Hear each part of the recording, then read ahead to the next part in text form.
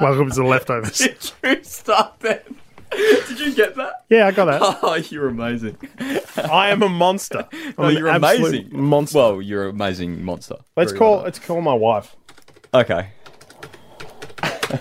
We are welcome to the Leftovers. This is Kerrod, the producer, and myself here. We're just waiting for everybody else to come. It's been a very busy morning. Everyone's sort of running around, going to the toilet and whatsoever. So Pete and I thought, you know what? Let's just start. We'll just and get started. It will be like a cycling podcast where people will just cycle their way in and out. Yeah. Hopefully, once they come in, they just stay Hello, in. you've called Liz Corelli. Please leave a message after the tone and I'll get back to you as soon as I can. Matt. Oh, You know what we should do? what should we do? We should Matt, welcome to the podcast. record the entire Leftovers podcast on my wife's answering machine.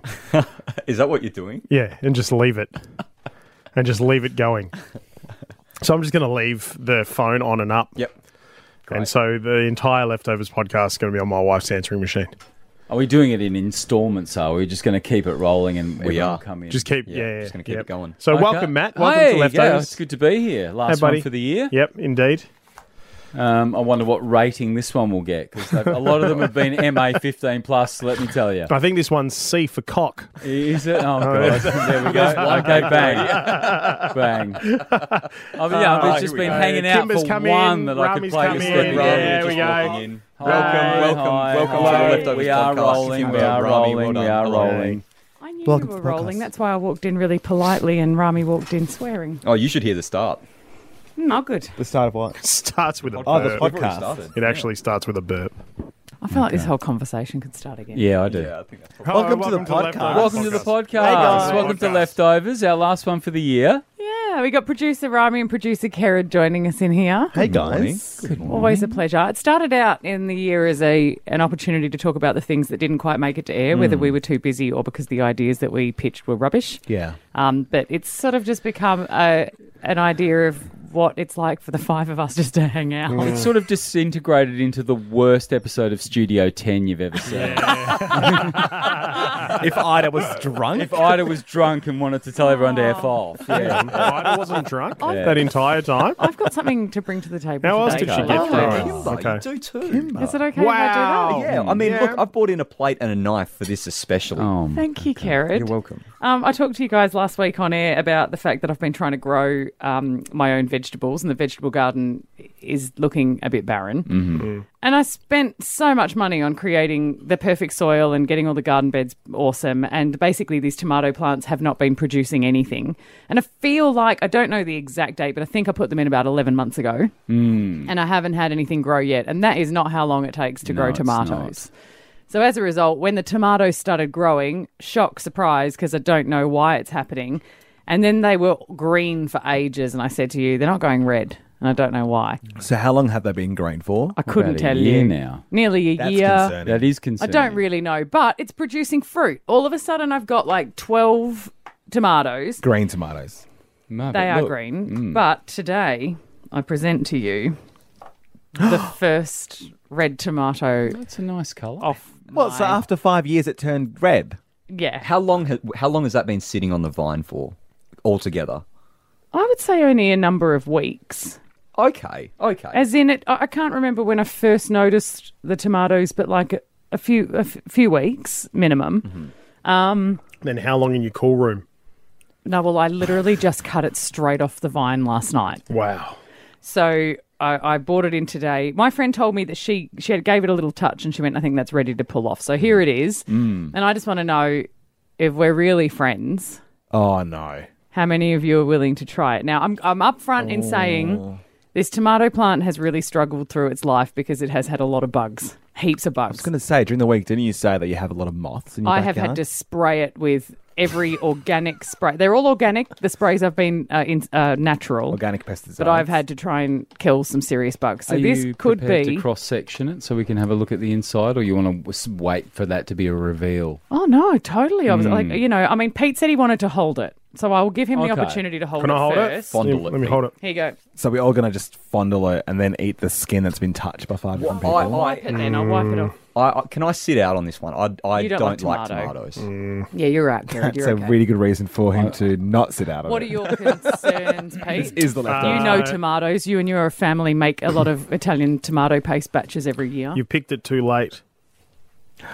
What? It only went red like 4 days ago. Yeah, you picked it How too how late. can you tell that? Pete? How? can You can tell because of the markings along the top, and also because the skin's soft. You Got a can bit- push it in. Yeah, got a leathery Um, look on top there. Yeah, so But it looks like the normal size of a tomato. So maybe I'm growing smaller tomatoes and I need to pick them sooner. no, because these are like the first fruiting crop of that particular tomato plant. You need to get through a couple of seasons of Okay. your tomato creating fruit. Feeling it like that, I feel like it's going to be a flowery mess. What do you reckon? Yes, I think it will be too. Let's give it a Yeah. crack. But the thing, I mean, I'm interested in what Pete just said, and we're not turning this into the garden gurus, but I've grown a lot of tomatoes, and I have never had a plant that I've used more than one season. Why are you laughing? you really? Love No, that we never, went from ever. Studio 10, to Ida read- being drunk. Well, in my garden beds, I rip up the tomato plants and reseed them again in spring. I just laughed how like we had a completely other beginning to this Yeah, we podcast, and we got rid of that for tomato chat. That's what I'm laughing about. I'm glad we Jared, that did. knife went through, which is unbelievable. Is this a work knife? Yeah, it is a work knife, and if you actually look at the point of the knife, it is rounded the other way. That I'm not sure about this tomato. That doesn't How does it smell? Wait, I mean, it doesn't look like a tomato. smells like a tomato. no, that looks Does it? fine. It does look fine. It smells like a tomato. Let me bite into it. Come here. Well, let me just cut your piece off. If you're brave enough, I mean, I don't think we're going to die. Go. See the colour of the middle of the tomato, and how you can tell it's This been on is the vine too long. engaging. There's Sorry, a particular no. smell from the tomatoes that you Guys. expect.